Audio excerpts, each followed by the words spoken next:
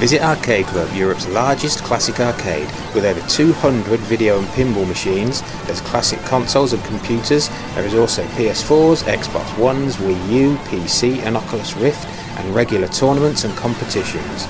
All machines are set to free play. Open Fridays, Saturdays and Sundays.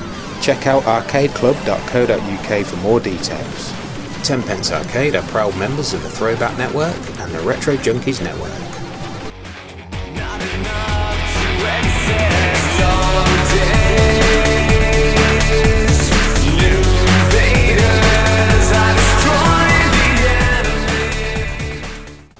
Hello and welcome to the Tenpence Arcade Podcast. It is Thursday, sometime in July. Hello, Mr. Holly. How are you? Are you there? Can you hear me, Mr. Holly? I can, Mr. Marland. How are you on this sunny evening? Beautiful, balmy, sunny evening on planet Earth. Don't have to answer that. Really? You're right. Yeah, marvellous. Absolutely marvellous. I can tell by the tone of your voice. Harumphing already? That wasn't quite a harumph. That was more of a sigh. That was a sort of tired harumph. Oh. If I had more energy, I'd be harumphing left, right and centre. Goodness me. But no. Tell me some good things you've been up to lately. Try and cheer me up with the things you've been doing. Oh, well. Have you fell over and grazed your knee lately? No, but I probably will do. That'll cheer me up. I have been for the last... Actually, no, I've finished it now. But Play Blackpool, what was it called? Play Blackpool. That's what it's normally called. I was trying to think of the proper name. Replay Events, Play Blackpool, Play Expo Blackpool. Yeah, I've been there over the weekend, Saturday and Sunday, but there was a big build-up to it because I've been helping the arcade guy, James, Retro Games Party with the cabs, from the Wednesday morning to the Monday afternoon, so 6 days overall. Can you see me doing the sort of hand motions there, listeners? 6 days. Yeah, it's great radio, that is. Well done. Good, keep it up. Keep it up, as we mean to go on. So it's been tiring, but really enjoyable. The show was really good, and the Saturday night out with all the podcasting lads was really good, really good. What I want to know is, did James RGP pay you in biscuits, and how many biscuits did you earn on this 6 days? So what hourly rate in biscuits are you sort of whoring yourself out to nowadays? My contract is about 40 custard creams an hour. An hour? An hour, which is only really about £2. Yeah, but you could stockpile your custard creams. I am doing. You build a house out of them. I'm having problems with storage at the moment. If anyone can help. I've just thought of something brilliant. You know how we like arcade and biscuits? Yeah. You know your house is only small and you've only really got room for one cab in your little room? Yeah. Build yourself an arcade barn out of custard crams. Custard creams. Custard crams? Custard crams? I say, can I have a custard crumb? Yeah, you're going to have to coat it with something though, because custard creams and rain don't go. Well, if they're in a packet, silly. Waterproof. Bish bosh. Ah, yeah. Sorted. So what else happened? Come on, as we usually do with the play and the replays and the revivals and everything else and the nergs, what was your game of the event? Which one did you play most and did you enjoy? I talked for most of the event to people. You always do, and they hate it when you talk to them. I know. People running off. I tried to get a lot of decent games in on Juno first, but I just couldn't get to it a lot. So, and it's James's cab is definitely set harder than the... Is it? Yeah, default number one that we have. You should have nipped in there and just changed the dip switches. Yeah, I was trying to play Bosconian a bit, but I didn't get on that so much. What was I playing most of? Probably Juno first. Oh, I know. Ooh.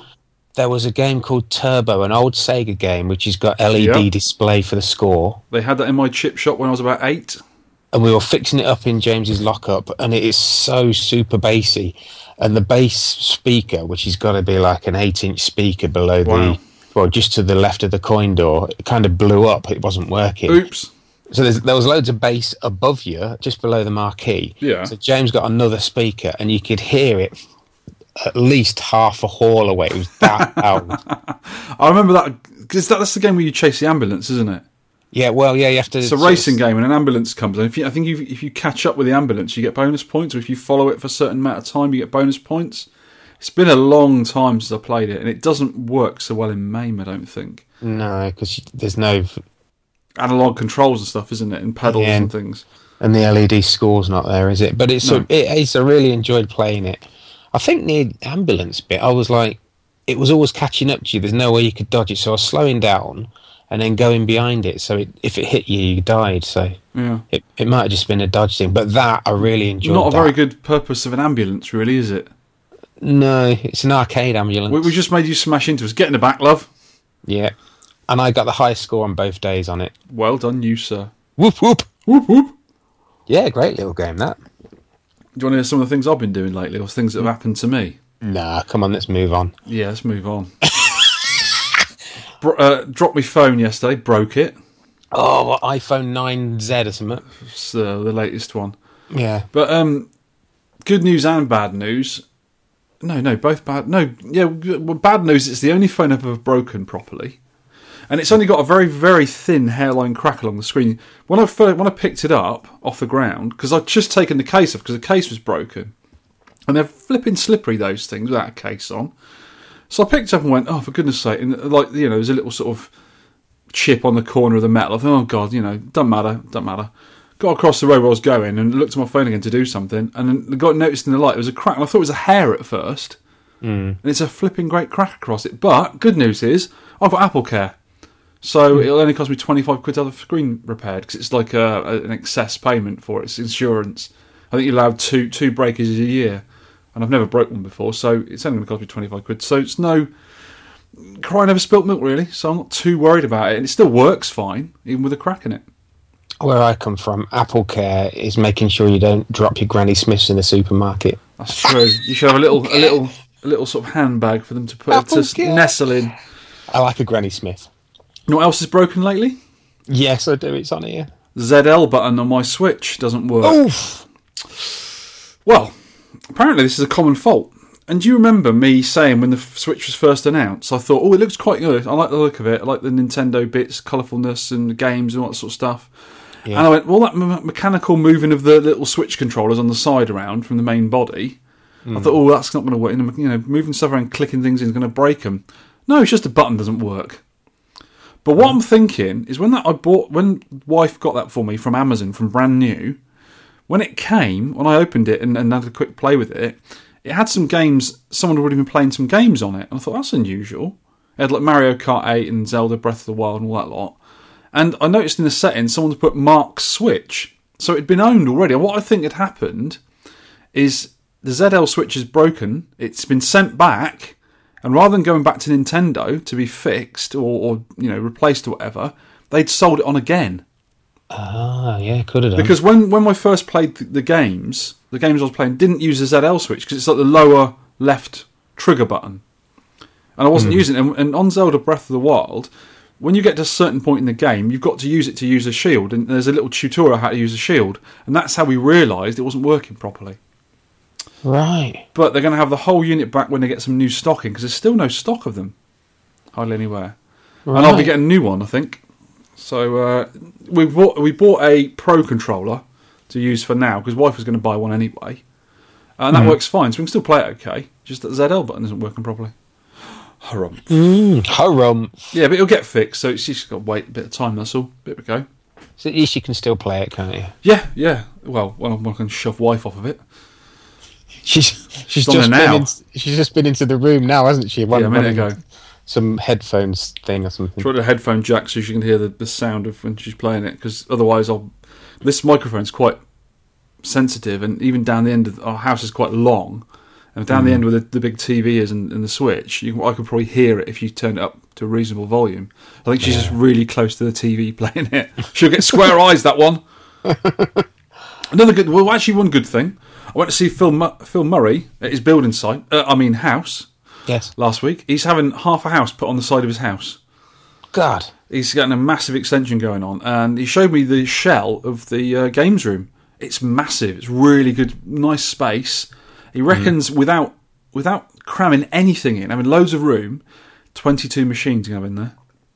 Oh, that'd be good. He's going to have a little area in the corner with an L-shaped TV and some cocktail cabinets, he reckons, as well. He's not quite sure exactly what he's going to keep out of his 50 cabs he's got and what he's going to get rid of. But looks a really good area. Really nice room. Have I met Phil? I'm not sure if I think have. you must have, because we was at the Steve's meet a while back. I must have done then. Yeah, I must have done. Yeah. Well, I shall introduce you next time we're at an event together. I'll know his face, definitely. Yeah, definitely. We had jammy creams and white chocolate cookies with our tea. Oh, I've got some biscuit news later on. Oh, have you? Excellent. Yeah. Other stuff I've been doing, I've been tinkering with Rich Gregory's pie images he sent me. And it was all done in a track mode. I think some were half done already and he finished them off, and some he's actually done from scratch himself. I've got a really faithful reproduction of the Arcade SD board. You know the FPGA board you can get? I have played it, yes. The Arcade SD is really good, but the thing is, it's quite an expensive PCB to buy. And I think you've got to buy the games separately because they're licensed. I think it's all above board, so they're actually licensed games as far as I remember. But what he's done a repro of it, so you use your own ROMs with, and it looks exactly like it. It's got the same sounds in the background, same games on there, exactly the same games that have been released so far, and all the images and everything. Really good. And then you change the layouts with a different button, and he's got the 19-in-1 on there. He's reproduced the iCade 19-in-1. Well, that's clever. And it's really, and obviously because you're using emulation, you can change the emulation settings and all that sort of stuff. It actually runs better than a 19-in-1 because the 19-in-1, it's a horizontal board. The screens are really squashed. They're quite small inside your monitor. They never fill the screen. And I don't know why they did that, but they did something to the resolution of the games, and it's not quite right. I've got one, and did you give me it or lend me it? Because I was playing it I was trying Defender on it the other day. Yeah, I've got one. I don't know. I can't remember. Because one of our listeners sent you a 16-in-1, didn't they? But the 19-in-1. Oh, I might have done. I might have two. Can't remember. Yeah, but have you noticed the screen's very squashed? I didn't, to be honest, no. It's square rather than 4:3. It's more sort of 4:4, if you know what I mean. Yeah, it's very squashed. It's not good. But the sounds are better on the 19-in-1 than the 16-in-1. But this thing, absolutely perfect. Really, really good. Perfect. But what I'm going to do is you can add and subtract games from these layouts and even reproduce them. So you can have more than one layout at a time and just flip between the 2, 3, 4 at a time. What I'm going to do is use the 19-in-1 layout and do an ultimate 19-in-1 with games that are missing off there, which we sadly missed, like, I don't know, Bank Panic, Green Bertie, Kung Fu Master. They're all really good horizontal. I think Gradius is on there, but I think it's the Versus version. It's not brilliant anyway, but you can sort of put your own games on this. So I'm going to do a 19-in-1, and I'll probably do a 60-in-1 as well. Because we talked a while back, didn't we? We had a little segment once where if you were to do a 60-in-1, what games would you put on it that are not on the 60-in-1 at the moment? So that'd be quite interesting to do. I'll have my own sort of main games to play and use. Yeah, he's clever as that Chunks-in guy, isn't he? Very, very good. Absolutely brilliant. So the sort of 60-in-1 fantasy boards are going to be a real thing before long. A reality. And all you need to do is change your SD card, don't you? Yes. Yeah. And you can put as many as you like in there. Because what I plan to do is get one working with some sort of interface for jammer machines. So you can just swap them like a PCB. But I haven't worked that bit out yet, because you've got to do some bits with the HDMI to VGA and I think that's the technical terms for it. Yeah. I also worked out why, sort of, my Time Pilot bootleg I got has a load of buzzing on the cab it's in. It's really buzzy, and I thought, the amp's gone, or the sound chip's going, or something. And I worked it out. It's something to do with audio grounding on that particular cabinet. So I was trying all sorts of things. I recapped the board on the sound section. It's about four caps to change. I did that. I put a heatsink on the actual amp because it's got one missing, and I screwed it down so it's be a bit better in the future for it. And nothing was really helping it. And then I thought, let me just try another cab a minute. Absolutely fine in another cab. And I tried another Konami game that uses the same adapter, the Konami 36 adapter or the Konami Classic adapter. And I put Scramble in there, and that was quite hissy with the sound.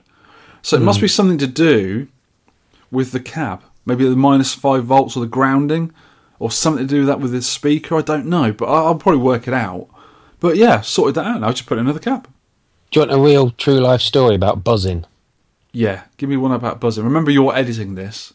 Yes, we had. So you can edit it out. Yes, we had a buzzing sound in our boiler, right?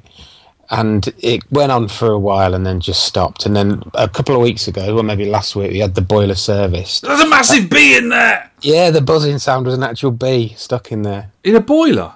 Yeah. How did it get in a boiler? I don't know, it must have gone through the thingy that's outside. Have you been pushing bees in your boiler again? Get in there, bee. Get in there, bee. Warm me up some water. With its flappy wings. Wings, flap your wings. We'll be talking about little flappy wings later. Oh my god, yes. Oi, watch it. Oh, another bummer as well. Wife has run off with some geezer with a bow and arrow called Link. Oh my god. Yeah, well, I've seen it for a while. He is kind of attractive with his pointy ears, isn't he?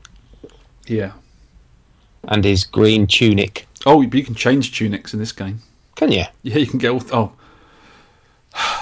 You know how we don't like modern games because they're too complicated, too many buttons? That's exactly what this game is, but I really like it. I got really miffed the other day because I couldn't do something. I sort of went, right, I've had enough, and I just turned it off. But I went back to it and gained a bit more knowledge, did a few more little things.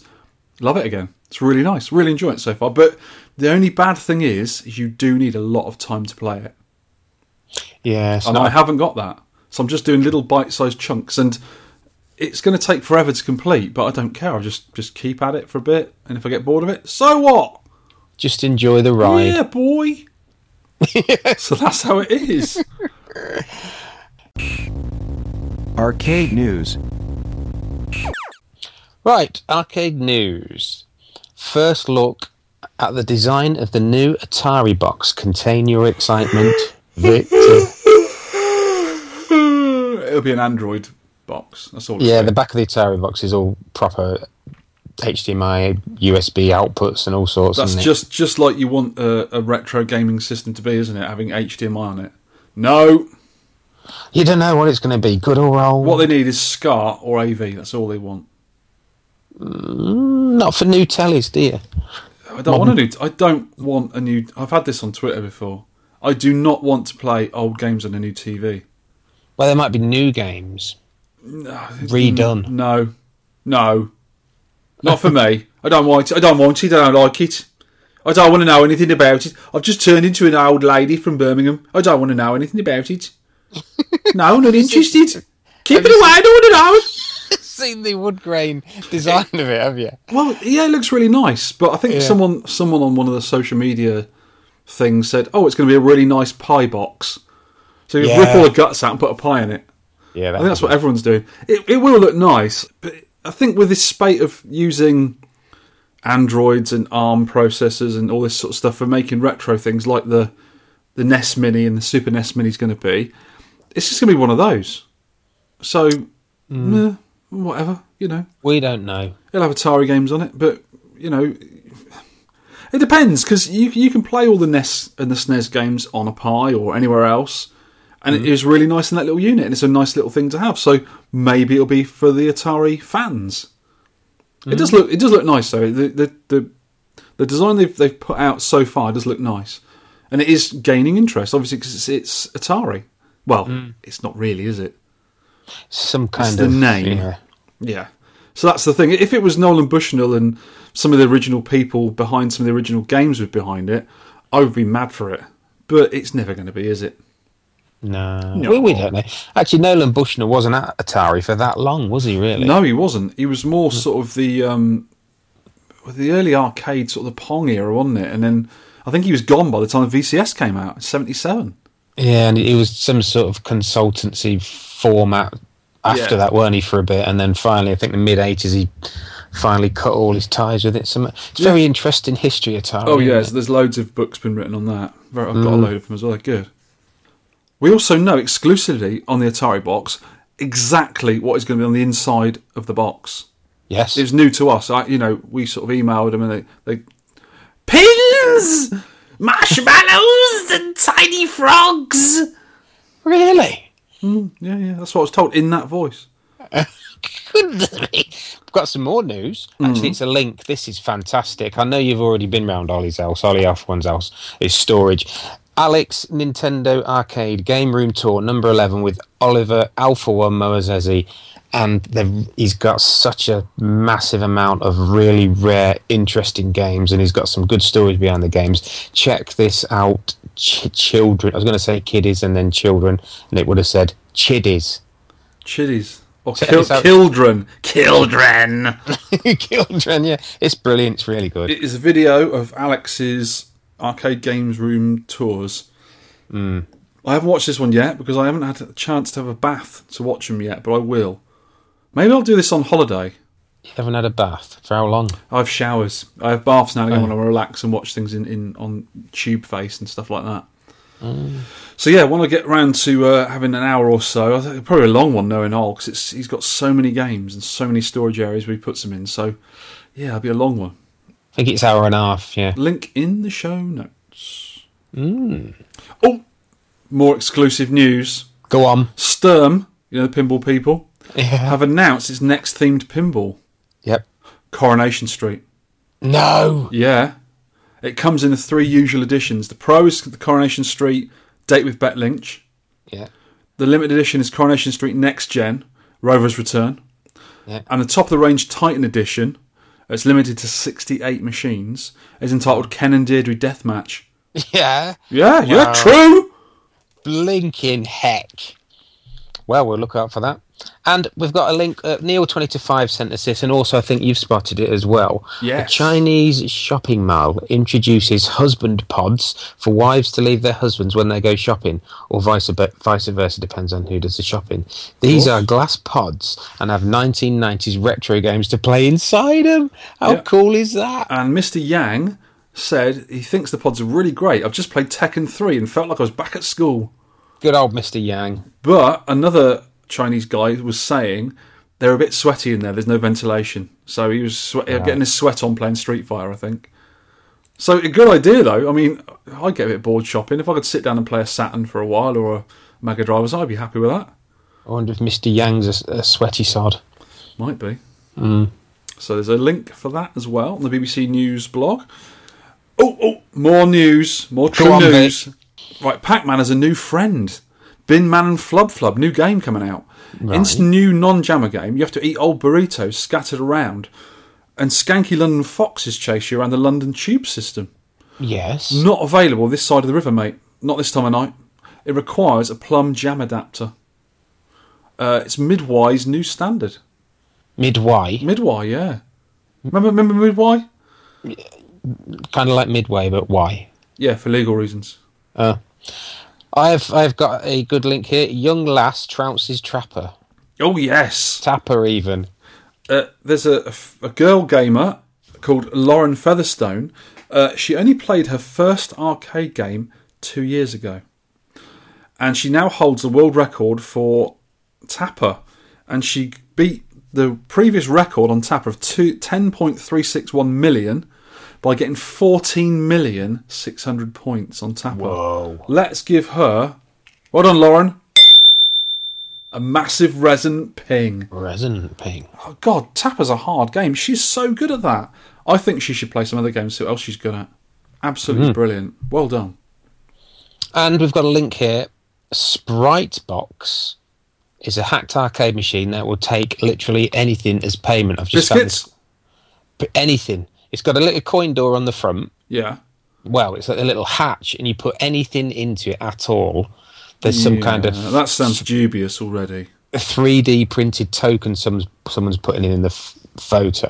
Right. And it just falls into some kind of box, and there's like a laser beam that detects it's falling.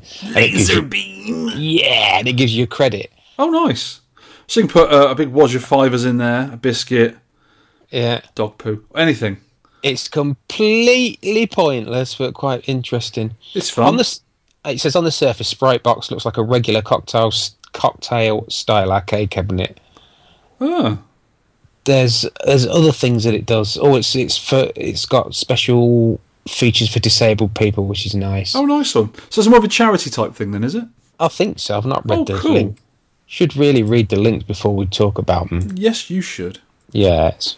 Here's a good one. I'm going to give another plug to Arcade Tales. I interviewed the guy quite a while ago, Alan Meads. This is the cartoonist. Yeah, he's Excellent. done one in Arcade Club. He's done about 3, and now he's sort of, I think he's pushing it online as well as a printed edition. Cool. So he says, "Do you love amusement arcades?" Yes. Yes, please. We can say yes. Yes. Can you help write the people's history of the British arcade? Says he's not interested in the American stories. There's so much of them. He wants it from a British perspective, and he's more interested in the experiences of people, of what they've done in the arcades, more than the actual high scores and the games themselves. Very good, very good. It's very, very good. I love the art style as well. It's really nice. I'm not sure how he does it. I don't know if he takes a photo and then kind of cartoons it up. Don't know. Don't know. And one last piece of news. Yes. Mr. Tronads will be doing a 24-hour Dig Dug gameplay marathon, where he'll be attempting to beat his all-time record of 16,000 points. Go, Dave. All non-existent proceeds of the event will go to Give a Choc Chip a Home biscuit charity. That's very good. Can I just say, listeners, that some of these articles in the Arcade News may have been Donald Trump inspired fake news. They may have been. You're going to have to work out which ones. Yes. Yes. Because we have the best news, Yes. the very best news on We this do. channel. Arcade pickups. Right, the first one I've not got many this week. They're quite poor, actually. But I have got some £4 Donkey Kong underpants from Asda. Yeah. Wife saw them in there and had to buy them for me. They're really cool. They do Pac-Man as well, apparently. That is a heavy pair of underpants. And some Mario ones, I think. Yes. Do you mean £4 in weight? Or £4? £4? Or £4 in money? Yes, that All would be right. concrete underpants of those. A new Switch controller I mentioned earlier. Wife got the Pro controller, which is very, very nice. Yes. It's just like any modern controller. It's very similar to the Xbox 360 one. 2 analogues, loads of other buttons. Too many buttons, practically. No stick and no 3 buttons. I'm not happy with it. Oh. Oof. Did I mention the wife's run off with Link? Yeah. Again. Poor Again. poor you. Where is me? Where is me? I got some excellent white chocolate, cranberry and pistachio cookies from listener Gordy Invader 71. I had a good chat with him and his partner. It was a very, very nice selection of biscuits. Actually, one type of biscuit. Hold the phone. Yeah. Where are my share of the biscuits?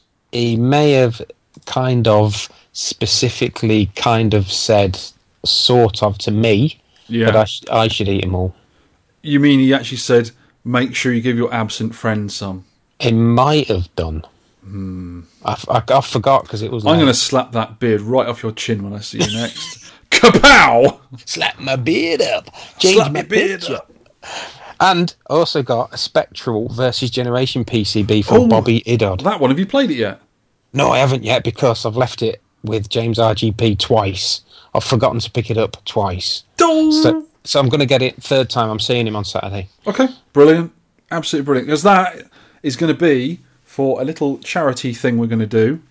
And we're going to duke it out and someone's going to win it at the Arcade Club meet in September, October, somewhere there. Or Bobby may have said that I could kind of maybe sort of keep it. Fake news. Yep. You wouldn't like it. It's a fighting game. I've seen pictures of it. I've not played it yet. No, I don't think I have actually either. Arcade Victorian insults. Pip pip, listen here, young podcastlings from 10 pences. Horatio and I don't normally do this kind of thing, but it's come to our attention that an old married couple of feathered spinny tails have been caught with their talons in the wagon wheel jar. Yes, we're not one for bashing the institution of marriage, but my learned friend Heliotrope has come upon 2 fellows that need a Victorian tongue lashing. Lash them we shall.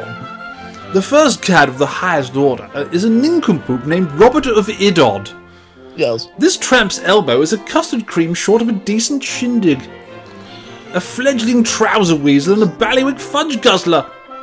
And I must interject with his indoors, Gareth Jiminy, how's your Aris? What a cork snaffling bum fungler.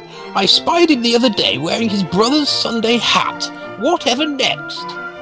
I'll tell you, Horatio, Biffington Iddod has been known to bathe with a BBC B computer, a talcum-powdered beeb drowner.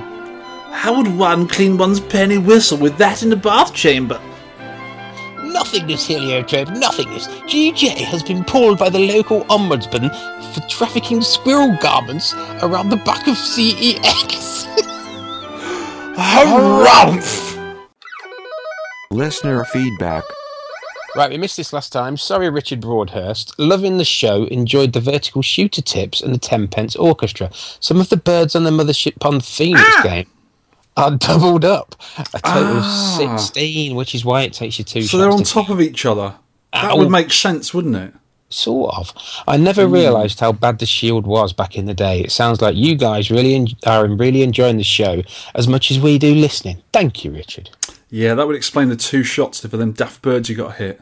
Yeah. That's quite confusing to the player, though, isn't it? It is. It's probably another bug. Another feature. Another feature. Full of features, is that? So Chris CNP just listened to episode 8 of 10pence Arcade, and Victor banned listener Sean Holly for suggesting Megazone as Game of the Week. Yeah, you just keep coming back for more, haven't you, for the past 3 years? So I've been banned for 3.5 years from the podcast. I might let you in next time. God damn it. Funhouse. Just got back from a long weekend in Stockholm with 2 old mates of mine. We went along to the Rock Bar and it was great. This is where called Hey Stockholm Arcade is. Oh, is that what it's called? Wow. Yeah. It's called ROQ, isn't it? ROQ, yeah. Okay. Yeah. We liked it so much on Saturday night that we went back on the quieter Sunday. We played pool, shuffleboard, Outrun 2 and some pinball. It was great fun, and none of it was as expensive as some of the other places in Stockholm can be. I agree with Sean and Vic that it's well worth a trip if you're nearby. Definitely. Absolutely brilliant place to go to. Yep. Swiss Tony, superb podcast again. I'm a big fan of Commando, and it's definitely up there in my top 10 arcade games. Also loved the Commodore 64 version, despite it not having all the levels of the arcade, but that was recently fixed in the new Commando Arcade SE version that was released last year. Sadly, didn't have time to submit a score. My personal best has been around this 85,000 point mark. Good to meet Victor at this year's NERG, the best retro event I've been to, and we'll be back again next year. Glad to hear Juno First is next month's game, and I've submitted a score this time, 571,390. That's a good score. A fantastic game, only I came across a few years ago, MAME. Strange that I never remember seeing this one back in the day. Of the Blackpool arcades, I guess it wasn't that popular. Mr. GJ Harris, Ooh. who has been recently insulted. Yes. It's about blinking time, he said. That game, Juno First, is just so good and it sounds sublime. It's one of those games when you walk into an arcade and hear it, you go straight to it. Once I have room and money, am I going to buy me one? I'm going to buy me one. Am I going to buy me one? It's Vertical Defender, just better. Absolutely. In one sentence, Vertical Defender, but better. Mike Borsicott, apologies if I got your name wrong. One of my favourites, Juno First. Glad to see people talking about it, still playing it currently. Yep. Jimmy G, Pie Factory Podcast. That young whippersnapper. Awesome game, Juno First. The Atari 2600 homebrew is phenomenal as well. I haven't played that, but I will emulate it and have a look. I haven't. D-Type, offering feedback on podcast number 44, Mr. Driller, an old one. Great podcast, guys. Due to a general life stuff at children, etc., my podcast consumption dropped significantly about a year ago, but it's now coming back up again. The 10p Arcade podcast is the only podcast I've ever come back to. Now I have 2 years worth to catch up on. Nice to have you back on board with us.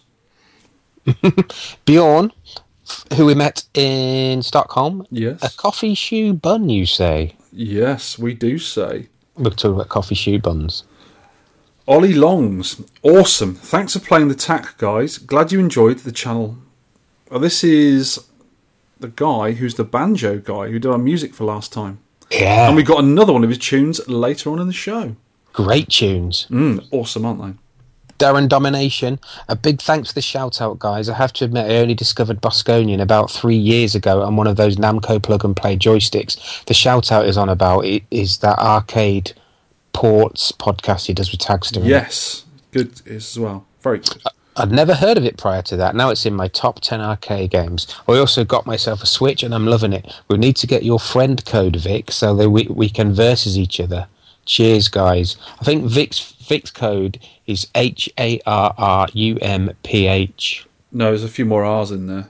Harumph. I haven't been online. I've been online to buy some games and stuff, only a few, but I haven't played anything online. I don't generally do the online thing, but I'll have to have a look into that. I think it's free until 2018, the online part of it.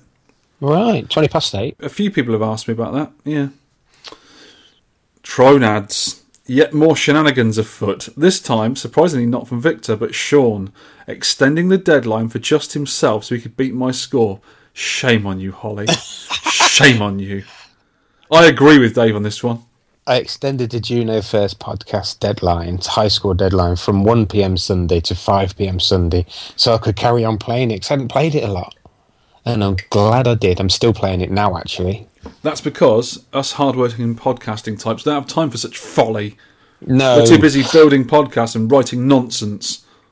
But we've next got 2 pictures which we put on the site from Mr. Tagster, and they are fantastic. You know that expression, lol, laugh Yeah. out loud? I hate that, because when people write that down, they're not walking down the street and just suddenly go, ha ha ha ha ha ha ha. Yeah. But when I saw this, I saw it first and I thought, oh yeah, jam, it's a picture of him looking confused, some pots of jam with a podcast in the background, and he's got sort of a hang-on marquee, so he's obviously pretending to do some wires. And I looked at that earlier, and then when I was in town, I was in a coffee shop, and I got my phone out to look at something, and I noticed he had a shoe bun on the side, and I did actually laugh out loudly, and wife said, what are you laughing at? He's got a shoe with a coffee cup in it, like a paper coffee cup, and then just a bun on top. That's the coffee shoe bun. That is absolutely genius. I really enjoyed that. It's been fixing the jam harness on my hang-on, thanks to Sean Holly 10pence Arcade useful tech tips. That's why he's looking confused. So he's got a jammer harness in his hand with marmalade, and he's got strawberry jam sitting on top of a hang-on marquee. That's excellent. And a coffee shoe bun in the background in case he gets peckish. And then he's just sent one a few hours ago, because it's Tears of Opa Opa, the game that we're playing, Fantasy Zone 2. He's put his picture of him crying, and he's put so many tears. The tissues are out for Opa Opa. And he's got a tiny little sort of statue of the game avatar as well. Yeah. Which is really cute. Tears of the cheeky dingo, because he can't get a better score. Aww. Thanks to them tags, so they are brilliant. They're keep them coming, mate. That really did make me laugh. It tickled me. So Adam Ross, who is Vader GB, decent podcast. 2 podcasts in, you and Sean seem to be the Morecambe and Wise of the UK arcade scene. Hey! Thank you. That's all I can say to that. We've had that before. Someone else has said that.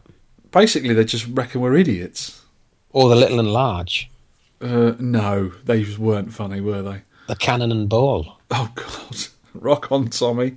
If anyone from Foreign Climes is listening to this, they were rubbish 80s comedy acts. They weren't rubbish. They're still going in Blackpool, you know. Oh, how... That's because Blackpool is in 1978 still. No, it's not. It's I don't know if they are or not, but yeah. I think they are, We've had some feedback from Russ J. He says, I'll have you a 2-player game on Juno First when I next see you at Arcade Clubs. We were playing it at Nerg, weren't we? Mm-hmm. P.S. When's Robotron or Defender going to be the game of choice, mate? Never. Well, it's hard to emulate them, isn't it? And people won't be able to play them at home. Yeah, it's difficult because Defender's got a odd control scheme, obviously, and Robotron's 2 joysticks, and not a lot of people have 2 joysticks at home. Or even if someone got a cabinet, they might only have a 1-player control system. So that'd be a difficult one, really, I think. And he'll thrash everybody on him. That's what he's saying. He won't be allowed. He'll be banned that podcast because he can get 28 billion points on both those games. You can play Robotron for 12 hours, can't he? That's just insane. Tobin in Acorn has said he's found a game place called the Pinball Parlour that hires out pinball machines, and he asked if he'd ever heard of it before. Yeah. I had a look into it, and it's all pinball games. I don't think there's any arcade machines. And there's some rarities as well and some old 70s stuff. Yeah. But it's based in the Dreamland Margate. Okay. It's that big kind of retro arcade that I nearly got to go in a couple of years ago, but I got there too late and it was closed. I've been there before. It's like more of a museum type place of old games. Yeah. Yeah, we'll have to check that out when I do eventually get back down there. Yeah, I wanted to sort of do a little... I want to go to, I think it's, Southend, because Ali the Retro Hunter's shop's there, and I want to check his shop out. Yeah. And there is bits and bobs of arcades down there we can have a look at as well. Maybe we'll do a little tour one day when we're free. Is that there's Happy Drome? Is it is in Southend? Is I it? think so. I've been to one of them. We did a little tour maybe 2 years ago. Went all around the sort of south coast, the southeast coast, and there is a few arcades around and stuff. Yeah, I could do that one day. Very nice. He is Jimmy. Hey, Sean and Victor. Not left feedback for a while. I must make amends. Great to catch up at Nerg. Really great weekend and seriously good curry. Still loving the podcast. Just when I thought the 10 Pence Orchestra couldn't be topped, up pops a bloke with a banjo. I feel a collaboration with Jarvis Mocker coming on. And thanks for the latest tech tips, Sean. Quite a revelation to find out that not all jams are created equal. Can I make a request for a tech tips section on candy cabs next time around? You can make a request. Candy cabs. Yes. Cabs made of no. Don't start him off. Keep up the podding. It's really appreciated. Now, why do I have the urge to half-inch some rolled oats and jumbo oat biscuits and send them all to you? I think you should.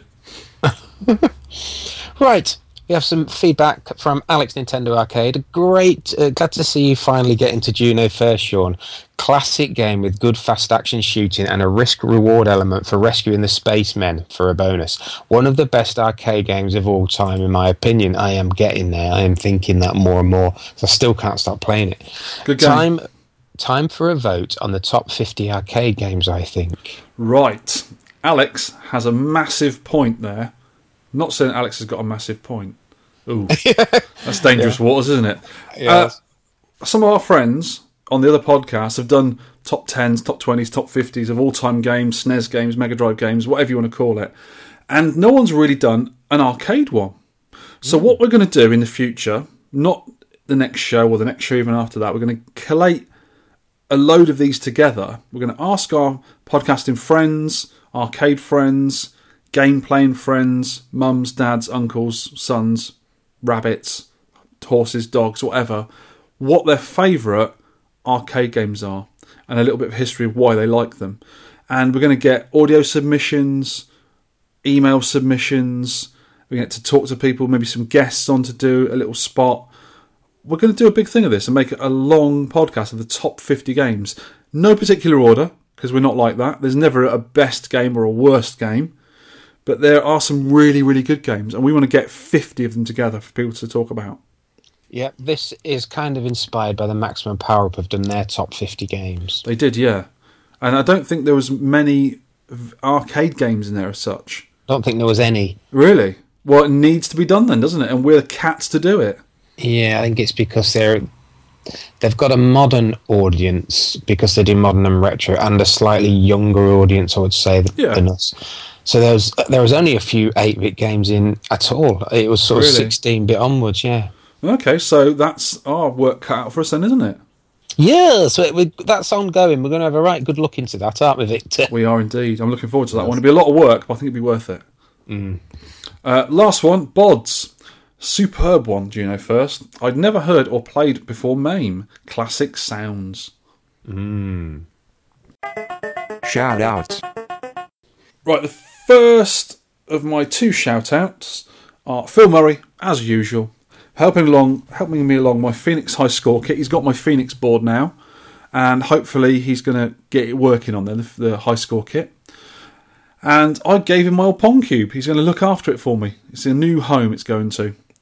And his mystery project, nudge, nudge, wink, wink, know what I mean, is coming along well. He showed me some parts of it. Oh. Can't talk about it just yet.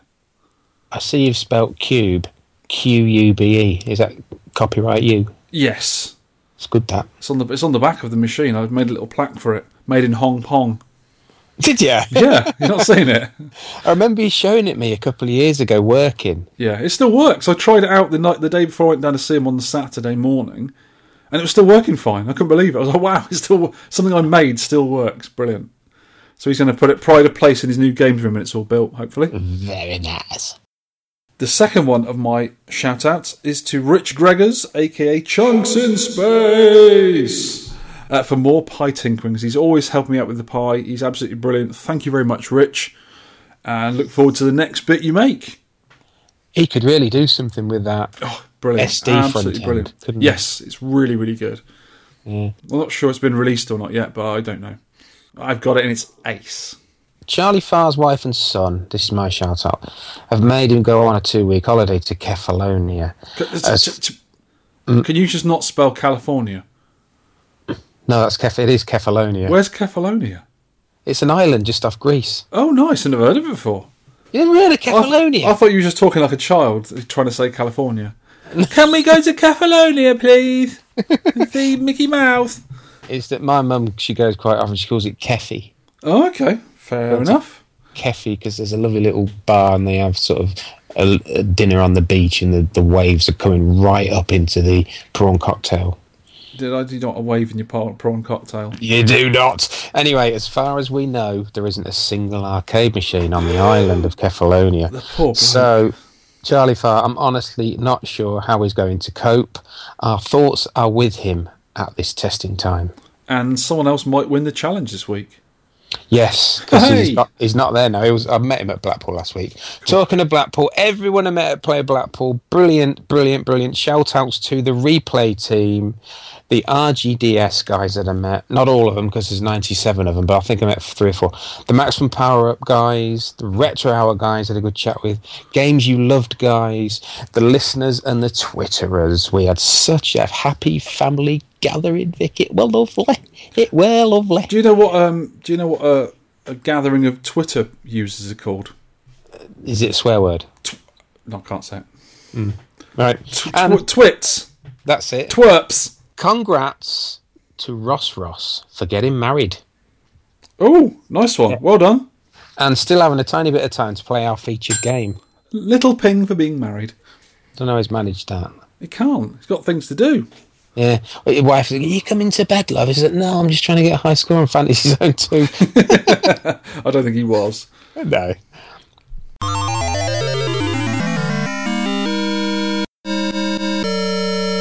Tech tips. Nope. Top 100 arcade games. So, tell me another 5 of your top 100 games, Sean, and tell me a little bit about at least one of them. You're not going to like a couple of these. No, I'll be alright. They're not mine to like. They're yours to like, old son. Okay, 5 games. I will not allow you to like them. I will. Halley's Comet. Yeah, we did that one a while back, didn't we? That was one you put forward. Yeah. Was it one of your picks a long time ago? Yeah, it was based on nostalgia, and it's a one. I'll talk about this one actually. It's like Gradius. It's a one life game. You lose your life. You power up to like this. I really enjoyed it when I was a lad because the massive amount of bullets you could get. Yeah, you're bullet mad. But you die and you're down to a slower ship with a single shot fire. So it's a one life game almost. But I did really enjoy it. So. I'd say it's in my top 100, definitely. These are the top 100 games we'll have listeners, by the way, for forever and ever, and we would never get rid of them, and we love them. Well, these 100 are probably going to go on one of my emulation setups with a nice front end on, because these are the games I will go back to again and again. And I've got 4 more. Toot and Calm. Why? Oh, really? Why do I keep playing this? I can't help myself. We hated it when we did it. It was just annoying, and I still keep playing. Why? It's that game where it's a sort of maze game, a shooting maze game where you can only shoot left and right. So if an enemy gets you in a vertical column, you're knackered. You can't shoot up or down at it, and it's a really frustrating game. If you could shoot 4 directions, or you could just shoot, in the direction you're going, it would be not a bad game. But it was just so frustrating you couldn't shoot up and down. Weird game. It's in Arcade Club, and I still keep going to it. I think I had a version of it on the VIC-20 a long time ago. But back then you had to sort of take the games you were given because there wasn't many around. Oh, awful game. My last 3 are also games we've covered on the podcast. Jungler, I've got you to thank for that. That is really good. Great little game. We used to play it as a kid. Not many people used to play that one. I've never sort of heard of it. Pandora's Palace, a platform game I like. Really enjoy that. That's a game I didn't like at the start, and me and wife got playing it, and we really enjoyed it, and we got really competitive. And I could thank you for letting me show me that one.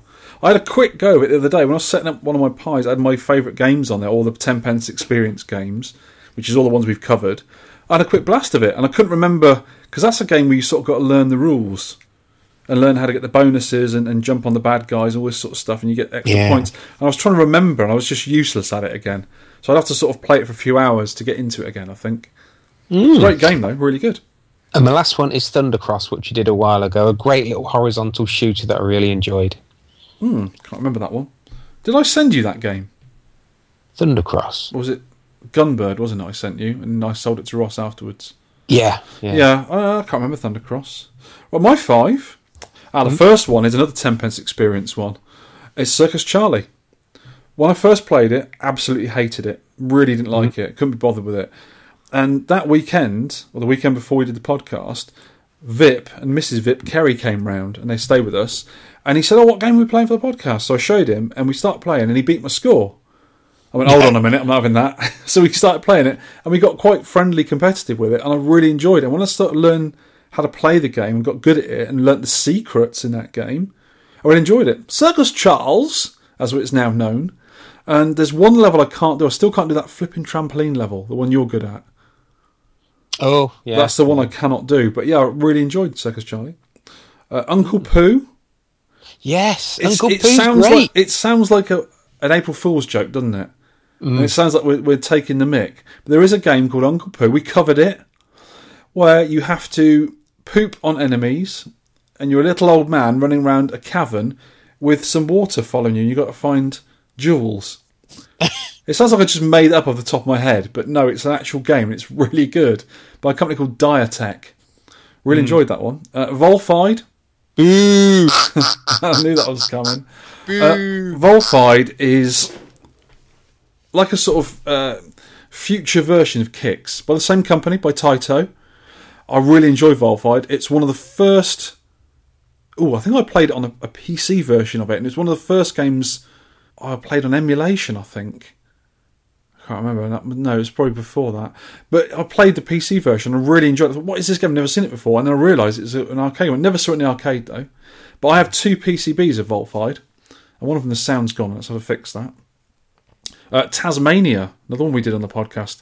This was one in my local chip shop as a kiddie. And I really enjoyed playing it. It's just a mad little fast game. You've got a weird little character with big feet you control. And you've got to shoot these wacky enemies that come at you. Different enemies like eyeballs and these other weird things. And you've got to shoot these little mushrooms. It's a really weird game when the walls are closing on you. But it's a really fun little game. Real fast little shooter. Single screen shooter by Stern. You played it, didn't you? You and Alex, I think, played it. I think it wasn't me and Alex one. Yeah, it was an early one. And Zookeeper, which was our second podcast one. I hated Zookeeper. Absolutely hated it. And got on the full 10pence effect with it. Started playing it. Really enjoyed it. Loved everything about it. But I played it the other day again when I was messing around with the Pi.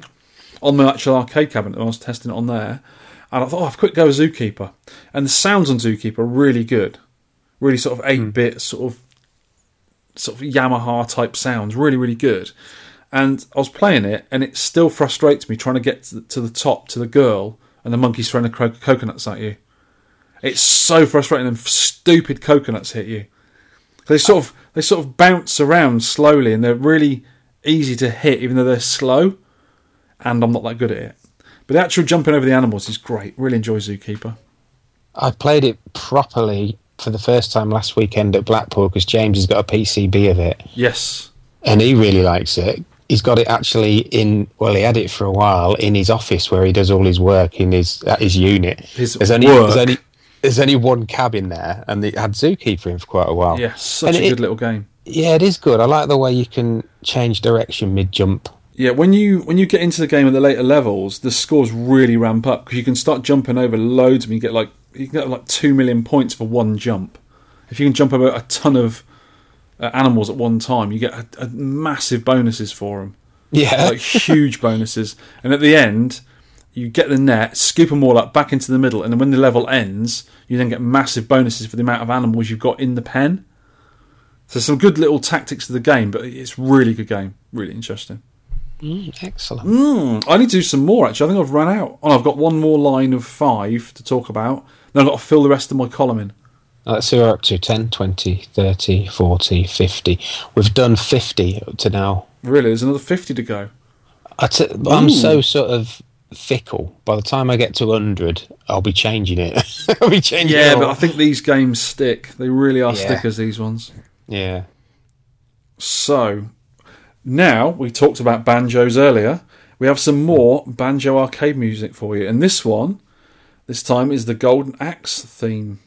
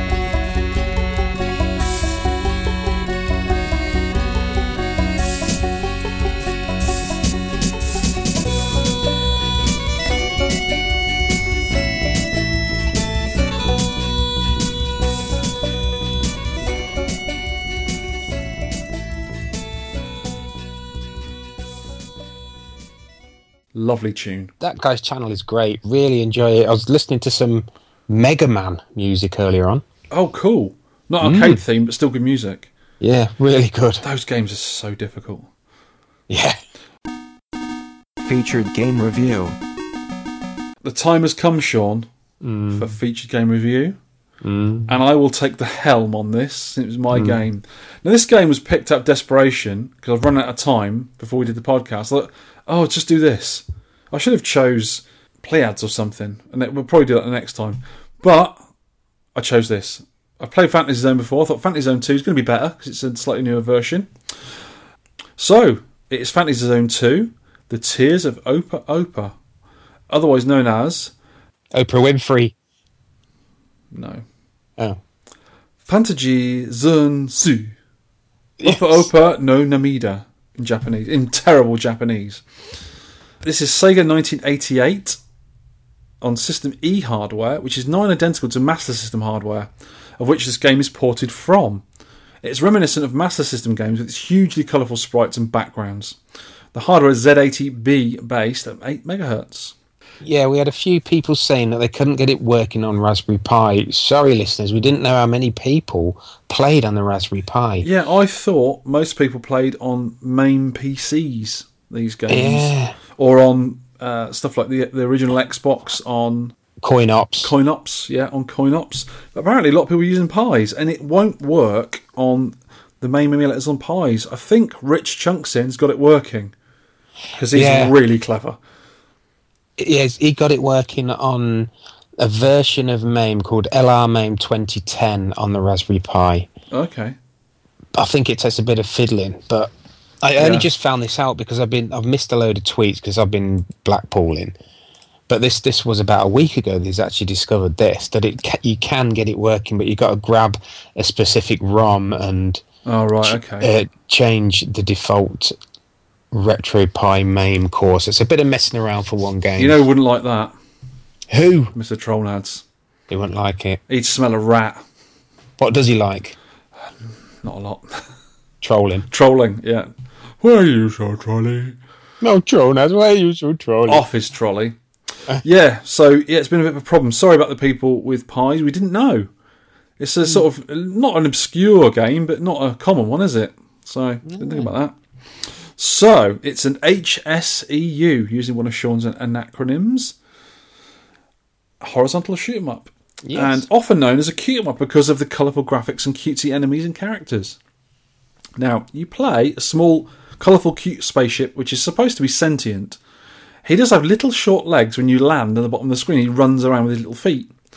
And the game does have a bit of a plot too. This is obviously the sequel to Fantasy Zone, also on Master System. Apparently the big end of level boss in the original game is actually your father. The game takes place 10 years after the first battle, and the Nenon forces, the baddies, are at it again, and you must thwart their evil plans. Yeah. Thwart, Sean. Thwart. Thwart them to death. At the end of this game, Fantasy Zone 2, Opa Opa duffs up the end game boss, who is an identical copy of yourself. After you put a bunch of bullets in his face, the old man rocks up, who's a massive version of you, and the sight of him brings you to tears, hence the stupid name of the game. The evil you know now nicks off. It is later revealed that his twin is a physical manifestation of Opa Opa's evilness. How corny is that? Corny. Reunited with his father, I take it you didn't actually finish Daddy off in the first game. Opa Opa is able to purge this darkness from himself and meh. Nonsense. Meh. It's a really colourful horizontal shooter, a wee bit like Defender, where you can scroll to the left and the right. You have a shoot button, also a bomb button. Movement is via a joystick in 8 directions, as per usual. You need to shoot anything that moves and take out the floating bases with a number of shots. When they go down, money flies out of them in the form of notes or coins. They don't last long once they hit the floor, so vacuum them up by flying over them.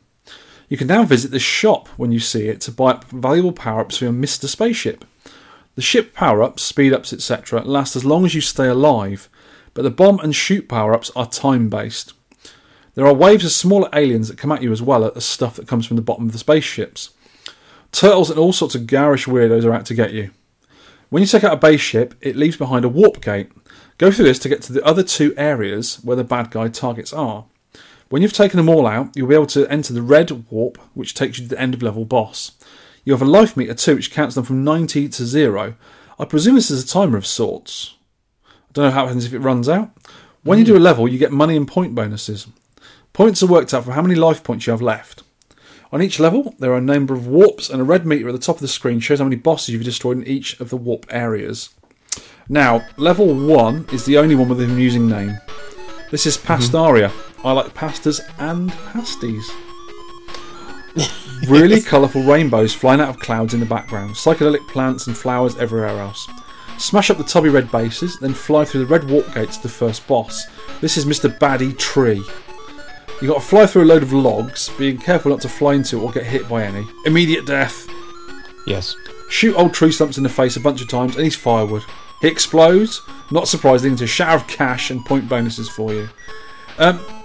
Really simple, just these loads of logs flying through the screen. You can sort of dodge your way through them, keep shooting, and the guy will go down. It's that simple. The boss levels are incredibly simple on these games. Just ridiculously so. Level 2, Sarkand. No funny name for that one. Nah. This is a pink underwater scene where the baddie base has been chunky red crabby type things. Now in the first level, nothing fires at you. They just fly around trying to hit you. You have to avoid them. This time, enemies actually shoot at you as well. The boss is Mr. Moustache Lego Man. He's a weird segmented guy chucking hammers at you. Hammers, Sean. Chucking hammers at you. Yes. You shoot his segments off from the bottom, dropping him down a level, and then shoot him right in the face. Right in face. Easy. That one's a piece of pie as well. Yes. Level 3 is Hyarika, an icy level with pulsating yellow blobby things for bases. Loads of ice flows and cold stuff in the background. Same as level 2, really. Some enemies fly past and chuck a load of projectiles at you. These are little guys with big noses normally. But what you can do is just scroll them off the screen. It's that simple to avoid them. But they're quite quick. The boss is just an eyeball and a big floaty cube of ice. He just fires a single blue boulder at you, one at a time on screen. No thought was put into this boss. It's just a square with a round bit in it. Poor. Very poor. Like a jammy dodger. Not even that good, mate. Honestly, it's just really poor. Hit him a load of times and avoid stuff he throws at you, and his icebox shatters and you get a ton of money again. Right. Bish bosh. Level 4. Bobo. A fiery level this time. Loads of volcanoes and fiery shears in the backgrounds. The bases are round yellow things with blue tentacles. Yeah. The boss must be the first boss from Space Harrier. He looks at his ugly green dragon thingy. I think this Fantasy Zone is Sega's made-up world, because Space Harrier takes place in the Fantasy Zone, doesn't it? Welcome to the Fantasy Zone. Get ready. Yeah, so I think it's something to do with that. So you've got this dragon. It looks just like the dragon on the first level of Space Harrier. That's easy. Hit it a few times, gone. More money flies out, blah, blah, blah. Level 5, Chap Run. A chap running. Different scenes for the different warps on this level. So the first warp of this level is underwater again, where the base is in fat lads on the bottom of the ocean. At the bottom of the screen, firing things out the top of their heads. They're all at the bottom. All previous levels had the bases floating and stuff coming out the bottom of them. The next warp just looks like the first level on Sonic, another Sega game, Green Hill Zone, with the bases at the very top this time, lobbing stuff from underneath. Another warp takes you to a load of water islands in the background. Enemies are significantly faster now. There's another warp, this is the fourth one, water lilies and fountains, because there's 5 bosses on each warp, so that's 20 bases at the moment. Water lilies and fountains. Now the boss on this level, I don't get this one, it's just a turquoise background with an odd robot head that comes in, sort of pulsates in, expands up to quite a big head, and goes out, shrinks out again. And that's all it does. It doesn't fire at you or anything, it just comes on the screen, you shoot it and it disappears, and it comes in a different place. And I think the only way it can kill you is coming up underneath you, and it starts off small and goes quite big. It's just really ridiculous. It doesn't even fight. Why? I never saw that this far. I watched a video of it. I didn't go that far myself. But there's no thought been put into these bosses. They're just really rubbish bosses. Not good at all. Because the actual game, it's alright. But the bosses just really let it down. Mm-hmm. So level 6, Fuarik. A pastely coloured cloud level. Orange-blue banded bases, loads of fast enemies, clouds and mountain warp, more cloudy warps, lightning cloud warp, pink sweetie warp. Bearing in mind, each warp has 5 bases to kill. This level, you need to take 5 warp levels. It's 25 bases to get to the boss. Wow. Another uninspired lack of effort here. A segmented thing like an old moustache from earlier. Remember that one on level 2? Yes. It looks like a stack of burgers. They float from left to right and don't even fire at you. They just sort of come in and out. You just got to get out of the way of it, go up or down, and just keep firing at it. It's that simple. It's just like the actual middle part of the game is a lot harder than the boss levels, which is not the way things should happen. Yeah, you have to shoot the bases a hell of a lot, don't you? Yeah, you got to hit them. If you hit them with the bombs, it's quicker because the bombs are more powerful. And I think you have to shoot them more on later levels. I think it's like 9 shots on the first level. I think it goes up, but I only got to level 3. That's all the patience I had with it. Yeah, I only got to level 3 as well. So level 7, Spardian. The levels are getting really hard now, from what I saw. This is an outdoor scene with the rocks in the background are now limiting your movement around the screen. They actually get in the way. So bases are tentacled octopuses, and the other firing enemies are really quick. Warp takes you to a trippy space out of a craggy rock-filled seaside, a cactus desert, a weird pink funnel level, and onto another single-coloured screen with a boss that is a metal pipe with a rotating face. Yeah. I'm not joking, it's a pipe with a rotating face. Wow. What is it with Sega and crap bosses? Was it Alien Syndrome that had the really boring bosses? The boss at the end, he wasn't that good, was he? No, he was a big head. Yeah, it's rubbish. So this level is mainly done by picking up the correct weapons on this one. So the 7-way shot is a good one to use, but it runs out, as we said earlier. And staying at the top of the screen and just using your bombs. It's that easy. So level 8, Wolfin. You now have a massive boss rush where you get all the bosses in order from 1 to 7. Again, yawn. Especially the robot face. It really bothers me, the robot face. It's so uninspired. It doesn't even attack you. So you do get to go to the shop before you do this level, so you can power up a load of weapons, and if you've lost a power up or whatever, you can go and get it back. Because by this time you should have loads and loads of cash, zillions of cash even. So you can go and buy some stuff, and you can also buy extra lives for yourself. which is Yeah. unheard of really in games. It's sort of like an RPG element almost, isn't it, with a shop? Very similar to some of the Wonder Boy games when you can buy stuff. Yes, yeah. Another Sega game. So, yeah. The final boss starts off by sending Snake from the old Nokia mobile phone game to attack you. It's just a wiggly snake coming at you. It hasn't even got any features, the snake. It looks just like the one from a Nokia game. One coloured snake, that's it. Like a sort of long noodle thing that comes at you. It's really rubbish. So you shoot him a few times to stop him, and then you are faced with yourself. Bum, bum, bum. Bum, bum, bum. A few hits, and you both fly off to see your dad. He's a massive, massive Opa Opa. He's about 10 times bigger than you. Huge. And I'm not even sure if anything happens, really. And what you do, when you see your dad, you cry onto the other ship that looks like you. You cry tears of boredom onto him from the bosses. I'm sure I saw this on YouTube and didn't dream it. Maybe. If anyone knows any difference, please write in. So, the story at the end of the game, I've got it here. It says, with the riddle of who is the enemy's mastermind further deepening, the war comes to an end. Peace will once again be restored to the fantasy zone.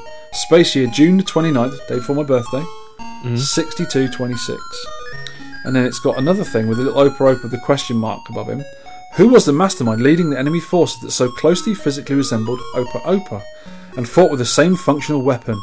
It was in reality Opa Opa's other self. Oh my word. Due to the emotional stress brought about as a result of a war during his childhood, he developed a dual personality of virtue and vice, unknown even to himself. Oof. Only his father was aware of this fact. Splitting into two separate beings, he became an addition to his role as the hero, the enemy's mastermind. Thus, because of the paternal bond existing between them, his father had no alternative but to assume the role of their leader. Now, as a result of Opa Opa's courageous victory, the evil being that dwelled in him has been destroyed. Yay! Destroyed. Deeply moved, Opa Opa can no longer contain his tears, which as they fall, signifies return to the sole path of righteousness. Opa Opa vows that will never again will war occur. He needs to go on What a some kind load of... of... Can't even... The end. Yes, thank God. Right.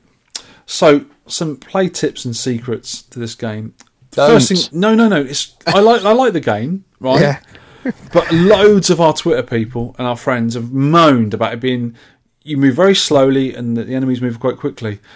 First thing you do, right, shoot a few of the bases, I think it's only like 100 coins, go in find the shop as soon as possible, go in there and get some big wings for your ship. It makes you a lot faster, and the game's fine. People moan about this, but it's exactly the same as Gradius and those other traditional horizontal shooters where you start off quite slowly, you hit a few enemies, get a power up, immediately press the power up button, get a speed up, and you're back to normal. So, it's not that bad a game if you just get a speed up for it. And later on, you can actually buy, instead of buying wings for your ship, which you've got these little tiddly wings, you buy some big wings so you can go faster. You can actually buy motors for your ship. You can buy engines, yeah. The other one to get is double bombs. They do good damage because the bombs do more damage than your shots anyway. When two of them at a time, double bubble. Avoid swarms of enemies and trying to get them all. But when you do get them, coins fly out of them, but you do get a lot of money out of the bases, so it's easy to just get all your cash from the bases to buy things. Get the large coins and notes for maximum cash rewards. Other than that, the other tip, I played it the other night for a little while to get a score, and one thing I did notice is on level 2 and onwards, you get a swarm of the little big nose guys come on the screen, and they're the ones that fire at you a lot. So when you see them on screen, you just turn the other way and scroll them off the screen, and when you come back, they're gone. So it's that easy to avoid shooting. You mostly get hit by things flying at you. Yeah. Or you sort of, you'll crash into something by accident if you're trying to shoot a base. Because you get very close to the base to shoot them quickly. And if you just go a bit too far, you hit them and die. So yeah, that's the only sort of play secrets really. It's just sort of shoot all the things, go to the warps, find the shop as soon as possible, get the big wings. And that's all you need really. And when you die, just find the shop again by going for a few warps, get the big wings straight away. Get lost. There's only 3. Well, there are some more levels later on, but it's not that difficult a game, I don't think. I was doing quite well at it, and I got frustrated with the silly deaths I was doing for my own inadequacies. But yeah, not too bad. Graphics and sound, ridiculously colourful game, isn't it? It is. Really silly. Well-drawn 8-bit sprites. It looks like an explosion in a paint factory. Apart from, which is really weird, the boss levels, which are completely the opposite. All the boss levels have got a very plain background, no wallpaper or such, or no desktop wallpaper backgrounds. Just a plain colour, like a really drab colour, and the bosses are just really, really dull things, as we spoke about. And the bosses are really easy compared to the rest of the game, I thought. Really stupidly easy. I did the first 2 or 3, and I watched a video of someone completing the game, and the bosses don't get harder at all. They're really... And doing them one after the other doesn't seem that difficult to do either, to be honest with you. It seems quite simple. So yeah, but the speed of some of the baddies on the levels you have to have the big wings, otherwise you'll be in trouble. Same as Gradius. When you lose Gradius, the game's almost over. Yeah, well, I do not like the look of the game. It looks like a Master System game, obviously, because it is, really. Yep. I can't take to the garish graphical style at all. I like it. I really like it. Sound is okay at best, I've put. So do you not like Parodius? Actually, not a lot. No. Really? I like Parodius better than Gradius, especially the PC Engine version. I think it's Parodius Da. It might be I don't know. I did have a version of Parodius on the SNES, and it wasn't just Parodius. It was called something else. I can't remember. Was it Sexy Parodius? It might have been Super Parodius being the SNES one. There is a Sexy Parodius, which is really good. Might have been. It's got nudie ladies in it and stuff. Which I thought was all right. Yeah, it's a good game. I really like those. But yeah, I didn't like the graphics. Oh, scoring. This is a bit different, isn't it? Yeah, because we are recording this on Thursday, because you're off to Frinton, is it? France, not Frinton. France sorry. On sea. I knew it was FR somewhere. Somewhere in the south of France. I don't know where it is. I'm just following people. We'll keep the scoring challenge open until Sunday.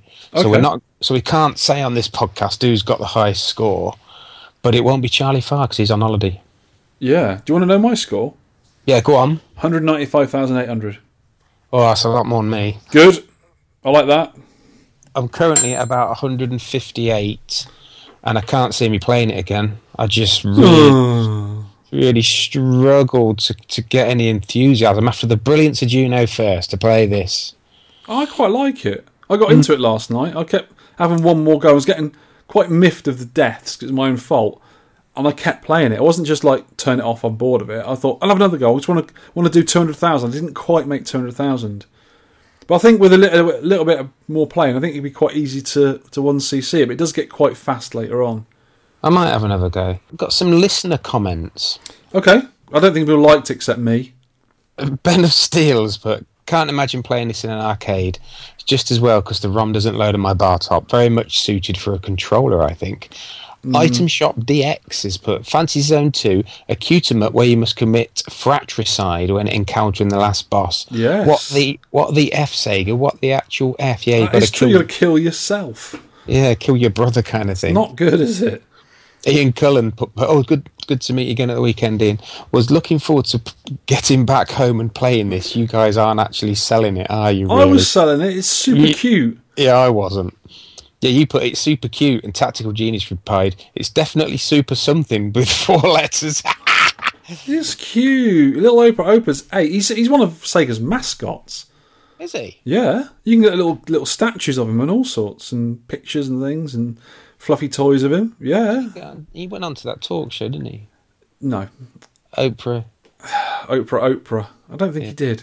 Really popular in Japan, this game was, but nowhere else, I don't think.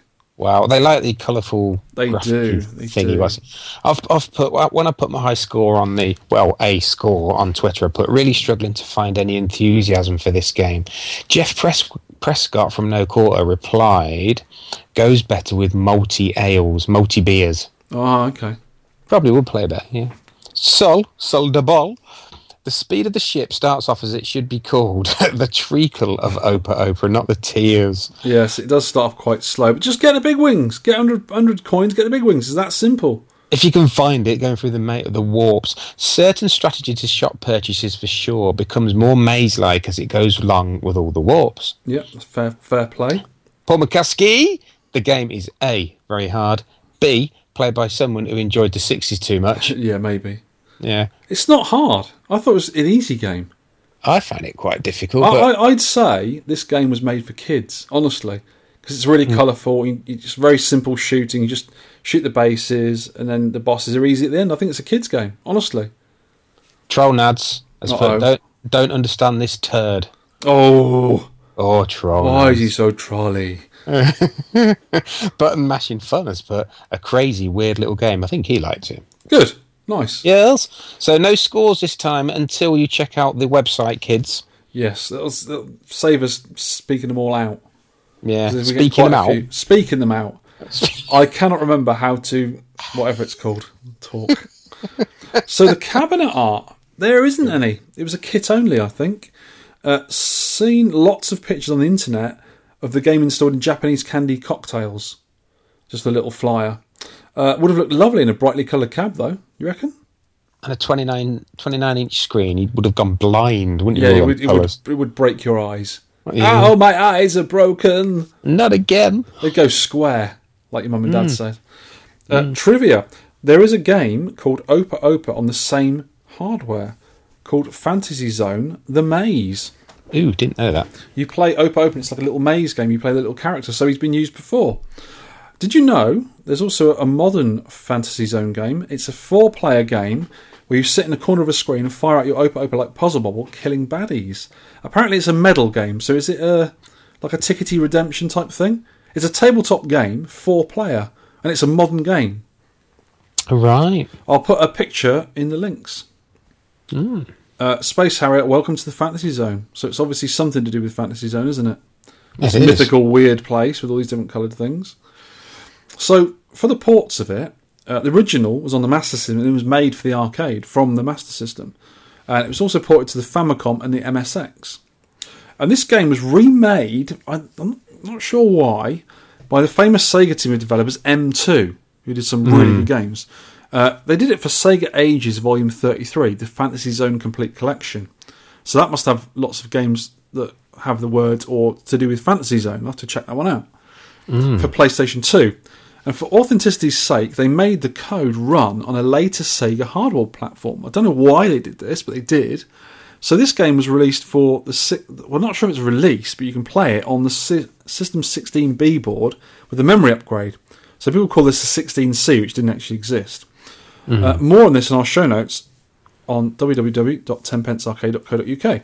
Some quite interesting additions to this remake. Lord knows why they bothered, because it wasn't that popular. So them putting their money and effort into doing another version of it again on slightly different hardware is a bit weird, because it wasn't the most popular of games. But I played it tonight, the other version, and it's just a better made version of it. It's got better graphics. Smoother. It's smoother. Yeah. It scrolls in 4 directions. The graphics are nicer. And I got to the first boss, and the bosses are slightly harder, I think. The logs actually curl around and they scroll all over the screen, making them harder to dodge. So it's obviously better hardware, because it's got like the hardware to do all this sort of graphical touches and effects. But it does look a lot nicer game. I might have to play that a bit more often, actually, because I do quite like this game. It's not amazing, but I do quite like it. So I'll play the newer version just a bit better. 3D Fantasy Zone 2 on the 3DS. Yes. And you can also download this from the Wii Virtual Console, like you can lots of Sega games. So, my overall thoughts and improvements for the game. I quite liked it. I'd give it like a 3 out of 5 if I was going to give it a score, maybe. It's alright. I like the colours. The boss levels, absolutely terrible. They need to be redone. The boss levels are rubbish. Absolutely terrible. Just the plain screen. Why don't they just leave the background of the original game on and put a boss on top? I don't know. So better boss levels and different levels, because they're all exactly the same apart from the graphics. You just scroll left to right, get in the bases, go through the warps. That's it for the whole game. 7 levels. They should make them different. Maybe scroll in a different direction. I don't know. Whatever.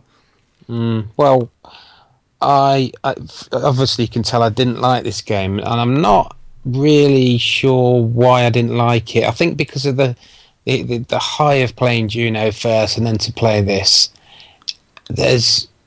it's like an inoffensive little left to right shooter. Yeah. But I thought the ship was too slow, but you obviously Big can wings. speed that up. Big wings. Yeah, you have to shoot the bases a stupid amount of times. Do you know what? I thought, right, I'm going to play through this and see all the graphics so I can talk about it with some authority on the podcast. And I just couldn't bring myself to see any of the later levels. So I've only seen the first 3 levels. And I've only played the first 3, but I watched the video on the other ones. But I normally try and be very prepared with my facts on the podcast about the game. Facts? Facts! Really? I just couldn't be bothered. You have to shoot the bases a stupid amount of times. I think that the amount of times you have to shoot them is higher and higher. Yeah. So put auto fire on, tried to go through it. What? Just put auto fire on. You know who's just heard you say that, don't you? Troll nads. He's on the case already. I can hear him on his keyboard of rage now. Auto fire and endless lives, and I still got to level 5, and I thought, I just can't be bothered. It's the same all the way through, isn't it? It's just the same over and over again. Yeah, I don't like having to find your way through the warps to the boss battles. Oh, that's easy. I just couldn't be. But you have bothered. put a good point on here. You missed. It would help if the bases changed colour as they got weaker. That is a good point. If they sort of went from brightly coloured to black and white, maybe Yeah, like a grey scale, that'd be quite a good little effect. started flashing or something. Yeah. Yeah, I don't know. Going into the shop and Do you coming not out. like it? Do you not like it, Sean? I didn't like it. I didn't like it. It's a shooter I didn't like. Yeah, weird. Well, I'll probably beat you, so that's even better. That's another reason to like it more. You've beat me so far, but I might put another. Actually, no, I'm going to leave my score at 158,000. That's it. 158,000. Oh, there's another sequel that came out, a game called Galactic Protector. God no! Please save us from this And madness. that's on the Sega Mark III of the Master System. And the Mega Drive got Super Fantasy Zone as well, which I'm going to check out. I think it'll be good on the Mega Drive. What is wrong? I wonder if it was some kind of Japanese manga or anime kind of character hero. I think it's their own character, but I think it was just used as one of their little mascots, and they used it for different games. There is a cute bit where that end screen you put, where there's little tears coming out of his little metal face. How can you not like a spaceship with little legs? The spaceship's quite cute. He's quite cool, isn't he? Yeah.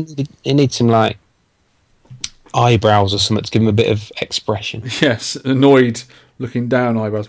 Yeah. Like me most of the time. Okay, that's that game done. I'm going to continue playing the newer version, because I played it tonight just once, and it looks quite good, and it does seem more difficult, especially the boss stages.